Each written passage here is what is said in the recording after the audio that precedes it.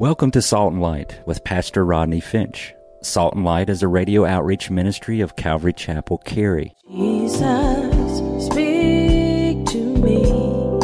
Open your word and reveal your heart to me. Salt and Light is a series of verse-by-verse studies through the Bible, focusing on its practical application to our everyday lives.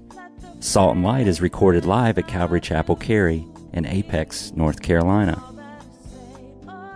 Stay tuned. At the end of the program, we will give you information on how to contact us, so be sure to have a pen and paper ready. Today, Pastor Rodney will be teaching from the book of John, chapter 20. So grab your Bibles and follow along. Now, with today's teaching, here's Pastor Rodney. The Gospel of John is written by who? Why y'all say that so tentatively? The Gospel of John is written by who? John, thank you. And if the Gospel of John were an ordinary biography, there would be no chapter 20. Why? Because when you read a biography, they usually conclude with death and burial, don't they? All other biographies end in chapter 19. I have never, and neither have you, read a biography that ends with someone rising from the grave. The Gospel of John is that biography. It ends with the resurrection. And personally, I don't know about you, but I'm glad about that. I'm glad about that. Are you glad about that? I'm glad about that. Because, and the reason we clap our hands and the reason that we're glad about that is because the resurrection of Jesus Christ, look at me please, the resurrection of Jesus Christ validates everything that Jesus said and everything that Jesus ever did in his ministry. If Jesus had not risen from the grave, then we could all pack it up and go home. So the resurrection is important. If you were with us last time, you know that Jesus is hanging on the cross and he received sour wine to take one last breath, to utter the most important words to fall off the lips of men, to telestai. It is finished. It is done, paid in full. He paid a debt he did not owe. We owed a debt we could not pay. Jesus said, it is finished. What's finished? Every prophecy has been fulfilled. Redemption has been completed. The work that Jesus came to do is finished. The sin bearing has been accomplished. He's drank the cup of the wrath of God, and he drank it to his dregs. Were you with me when I talked about drinking to its dregs? Raise your hand. Were you with me?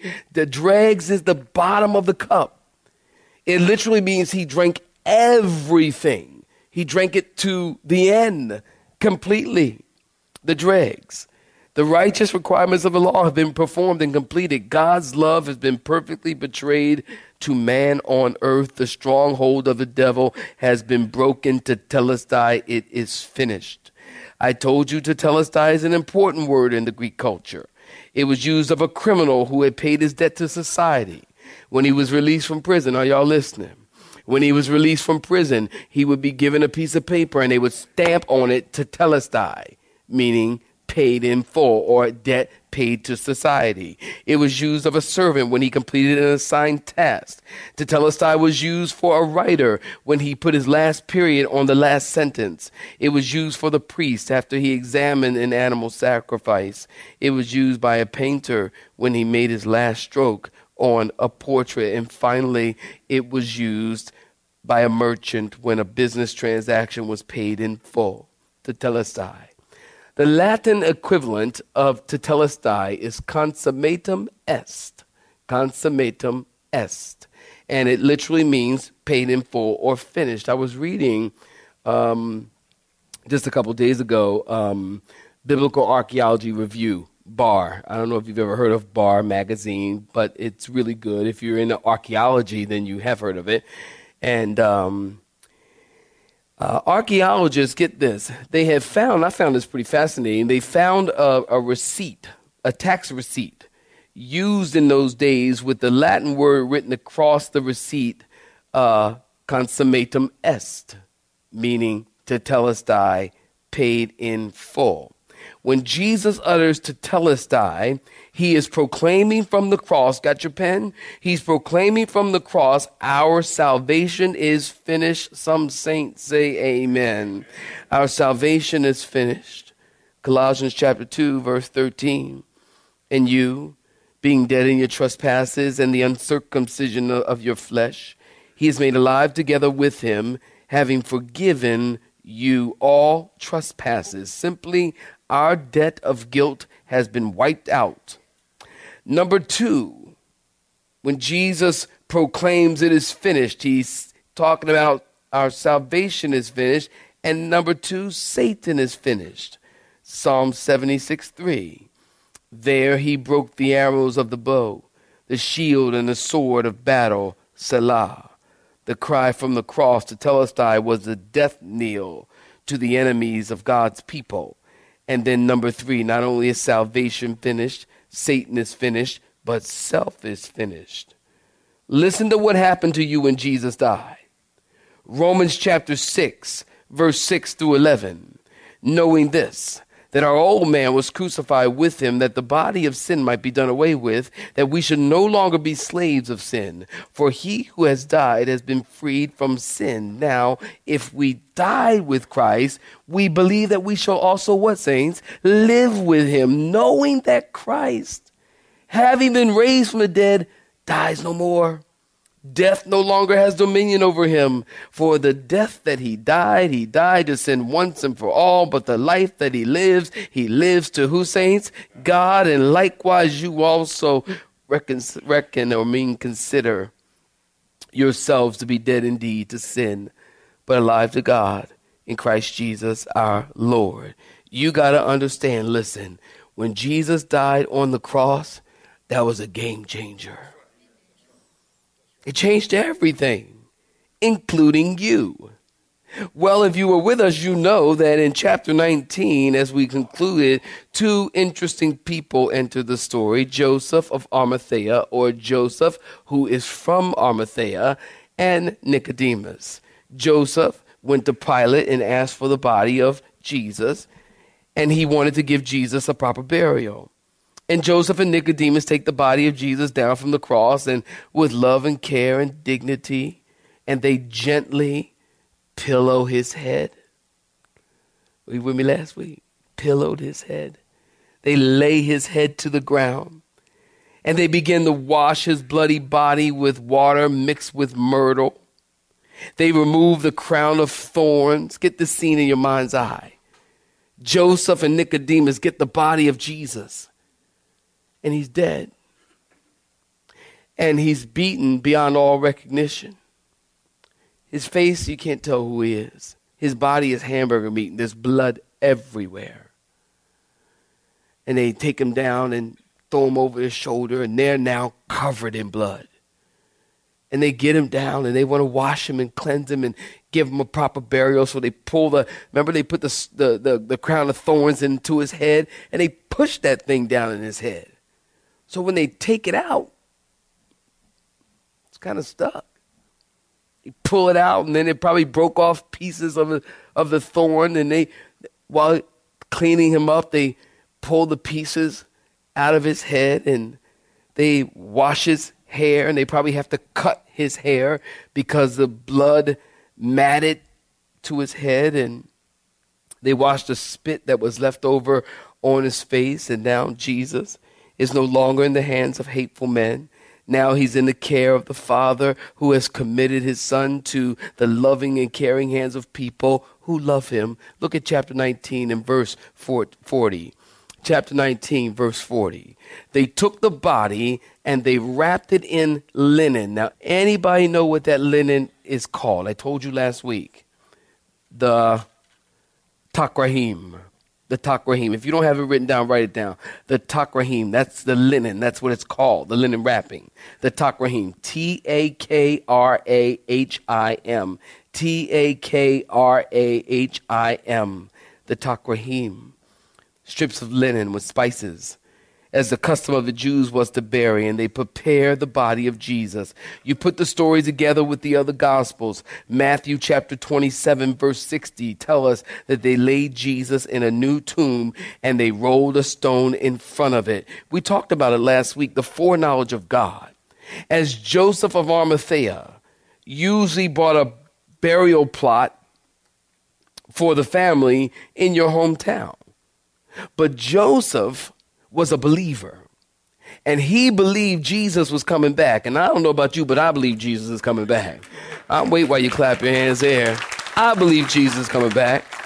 And I believe Joseph believed that too. And Joseph believed it so much that he bought a tomb in Jerusalem so he could be where the action is when Jesus comes back. Amen. So they lay Jesus in Joseph's tomb and they seal it and they walk away. In Matthew 27:66, tell us they set a Roman guard to watch the tomb. That's where we left off. We pick up in chapter 20, saints. I've titled this sermon, The Resurrection of Jesus. John chapter 20, picking up in verse 1. If you're looking at verse 1, say amen. Some of y'all ain't looking. If you're looking at verse 1, say a hearty amen. Amen. One time I said that, say a hearty amen. And they said, hearty amen. I said, get out.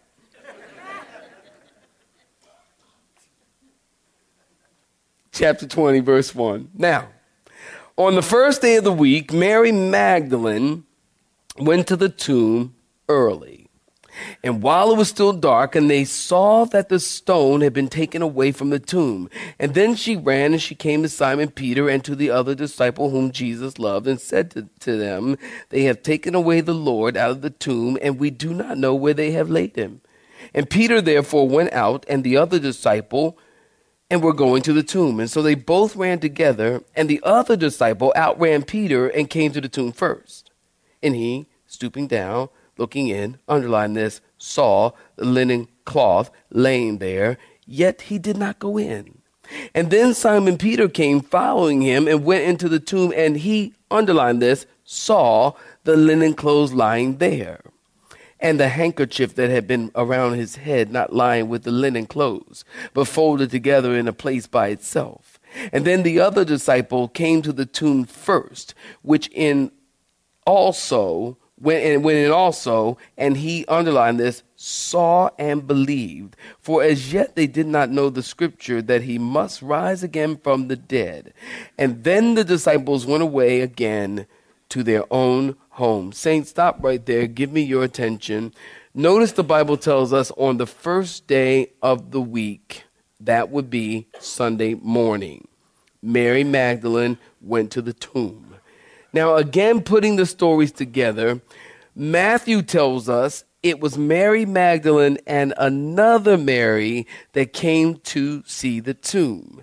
Side note here, notice the Bible tells us it was the first day of the week early in the morning. This is Sunday. And ever since then, the church has been meeting on Sunday morning. There are some people who will tell you that Saturday is a day that you ought to go to church and you ought to remember the Sabbath and practice the Sabbath and go to church on the Sabbath. Well, actually, that defeats itself in itself, because on the Sabbath you're supposed to do nothing. Nothing means nothing in the Greek. Write that down. Nothing means nothing. So if you are supposed to go to church on the Sabbath, well, that means you got to get in your car and start your car and drive across town and go to church. And don't you know, even in Jewish custom, to even start your car is work. That's why that can't be right. Mary and the other Mary went to church on the first day of the week, which is Sunday. Acts chapter 20, verse 7, write it down. 1 Corinthians chapter 16, verses 1 and 2, talk about the church meeting the first day of the week. So it's Sunday morning, and it's still dark, and Jerusalem shakes. And you know why Jerusalem shakes? Because you're going to read this in your own time. In Matthew chapter 27, it tells us when two angels came down to the earth, when those two angels landed on the earth, there was an earthquake. I think that's cool. They came down, took a seat, and there was an earthquake just because they just, boom, the whole earth shook. And they just sat there glowing, these two angels. Now, the other Mary that came to the tomb, if you're taking notes, you write this down, was Mrs. Zebedee. Mrs. Zebedee. Salome is her name. She is the wife of Zebedee and the mother of the sons of thunder, James and John. Luke chapter 24, verse 1 tells us they came early and they brought spices. I love this. These Marys, now listen, I want y'all to listen to this. These Marys are willing to get up early for a dead Jesus. Did y'all hear me? These Marys are willing to get up early for a dead Jesus. Remember, they don't know the story. They don't know when they get there, they're going to meet two angels glowing. Luke chapter 24, the angel said, "Why are you looking for the living among the dead?" They don't know that Jesus is risen. They haven't read chapter 20. Say amen. It wasn't written yet. They don't know the end of the story. So these two Marys are willing to get up early for a dead Jesus. And by the way, all four Gospels tell us it was early. Now, question. If these two Marys were willing to get up early for a dead Jesus, are you willing to get up early for a living Jesus? Well, you know where I was going. Are you willing to get up early for a living Jesus? Well, some of y'all think, oh, well, you know, I'm just not a morning person. I'm just, really? Well, you should become one. Because I'll tell you something very special about early in the morning. Something very special about early. If nothing else, it's quiet. There's no text messages ringing through, no emails ringing through, nothing. There's no, you know, if you get on Facebook at 2 a.m, something wrong with you. You need meds. If you get up, yeah, I see people, and you look at the hour where they, you start counting backwards, you go, man, they posted that at 2 a.m. They're sick people. There's nothing going on in the morning. I love in the morning because in the morning it's quiet. And early in the morning is when God can speak to you the loudest. You know why? Because it's quiet. And God speaks in a still small voice. And for you to hear him, you got to zip it. Am I right about the saints? Got to zip it. You quiet and you sit and you read. And how many times have God said something that I either heard it, like I know I heard it, or I heard it. Where am I saying that? Y'all, where you at? I heard it. He spoke and I heard it. But it was early in the morning. I love these verses. Try to keep up with me. Proverbs 8:17. I love those who love me, and those who seek me diligently will find me. Isaiah 26:9. I have desired you in the night. I will seek you early. Psalm 63:1. Oh God, you are my God. Early will I seek you. This is Mary in this gospel. She loved the Lord, and so she sought the Lord early. This is the same Mary Magdalene, listen, who was possessed by 7 demons. We hear of this Mary, get this, 14 times in the Gospels. This same Mary, Mary Magdalene, 14 times in the Gospels. 8 times she's in the list of other women, and she's always mentioned first. The first time she's mentioned after Jesus' mother Mary, and then Salome, her sister, and then Mary Magdalene. 5 times she's mentioned by herself. The first time that we meet Mary Magdalene, this Mary, we meet her in Luke chapter 8, verse 2 and 3. We're told that she had evil spirits and infirmities before she knew Jesus. Are y'all listening? In other words, she was demonically possessed. You know what that tells me? God will take anybody to come to him. See, y'all got extra because y'all came in third service. I ain't telling them that first or second. Y'all got extra.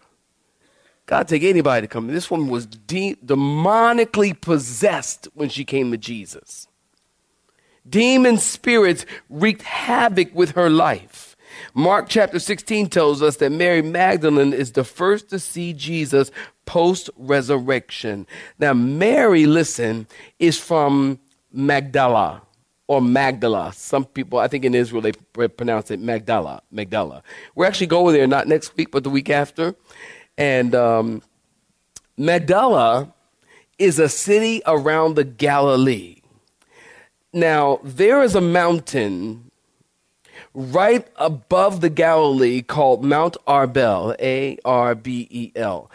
I don't think with our church we've ever walked up that mountain, but we are this time. I'm going to tell the tour guide we need to do this. You walk up, now it's not like a really climb, like mountain climb, or what do you call that climbing? Rock climbing. It ain't like that, but it's a climb. It's a hike, and it's good for your legs, and it's up there. But Mount Arbel, if you've been to Israel, you've seen Mount Arbel for sure, and if not, you've walked up. You can walk up, and it's just kind of a steady incline up a mountain. You get up to the top of Arbel, and you can see it is absolutely beautiful. Matter of fact, if I thought about it, I pulled some pictures out. It is absolutely beautiful. You can see around the entire Galilee. The entire Sea of Galilee. You can see the whole Sea of Galilee standing on this point on Mount Arbel. And then down to the left, you'll see the city of Magdala, or Magdala, where Mary Magdalene is from. You'll see Capernaum, and you'll also see Gadara. Now, you remember Gadara, or the land of the Gadarenes. Do you remember that? In Matthew chapter 8, a demon man approaches Jesus. Actually, Jesus gets out of a boat, and a demon man approaches Jesus, and the Bible tells us he lived among the tombs. He lived in a cemetery, and nobody could help him, and he was totally alone, exposed to the powers of hell. And the Bible tells us this man roamed around the area night and day with no rest. You know, when I read that this time, I thought to myself, that is something that's characteristic of demonic activity. Now, y'all know me. I am not all into all the demon stuff. And, some people, they're really into it. They just... They're too into it. Some Christians too into it. You ask them, how you doing? Oh, I'm fine, but the devil's all over me. Well, how's things going? Oh, I'm great, but the devil did this and the devil did that, and the devil this and the devil. And I'm like, you know what? If you took the time to give God the praise that you give to the devil, God would be greatly exalted in your life. The devil this, the devil that, and the devil behind every bush.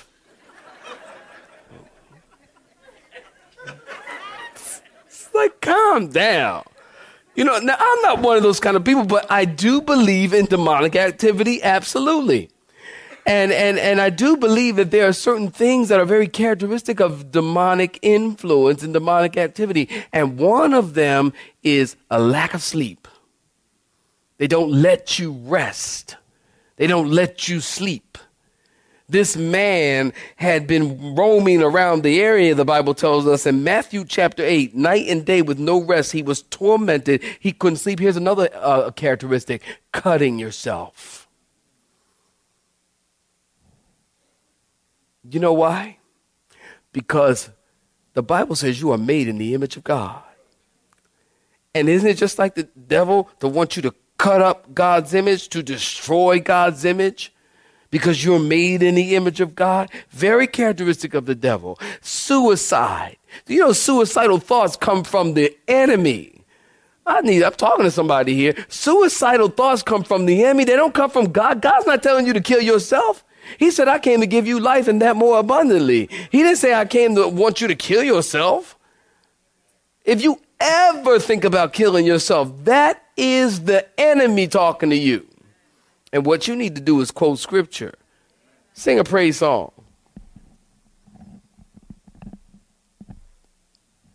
Be lifted up. Sing anything. Jesus, you are worthy. Sing anything.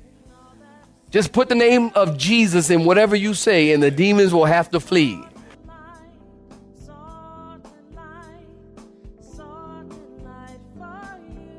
You have been listening to Salt and Light, a radio outreach ministry of Pastor Rodney Finch and Calvary Chapel, Cary, located in Apex, North Carolina. Join Pastor Rodney Monday through Friday at this same time. For information regarding service times, you can contact us at 1-800-293-0923. That's 1-800-293-0923. You may listen to today's broadcast in its entirety by visiting the media library on our website at cccary.org.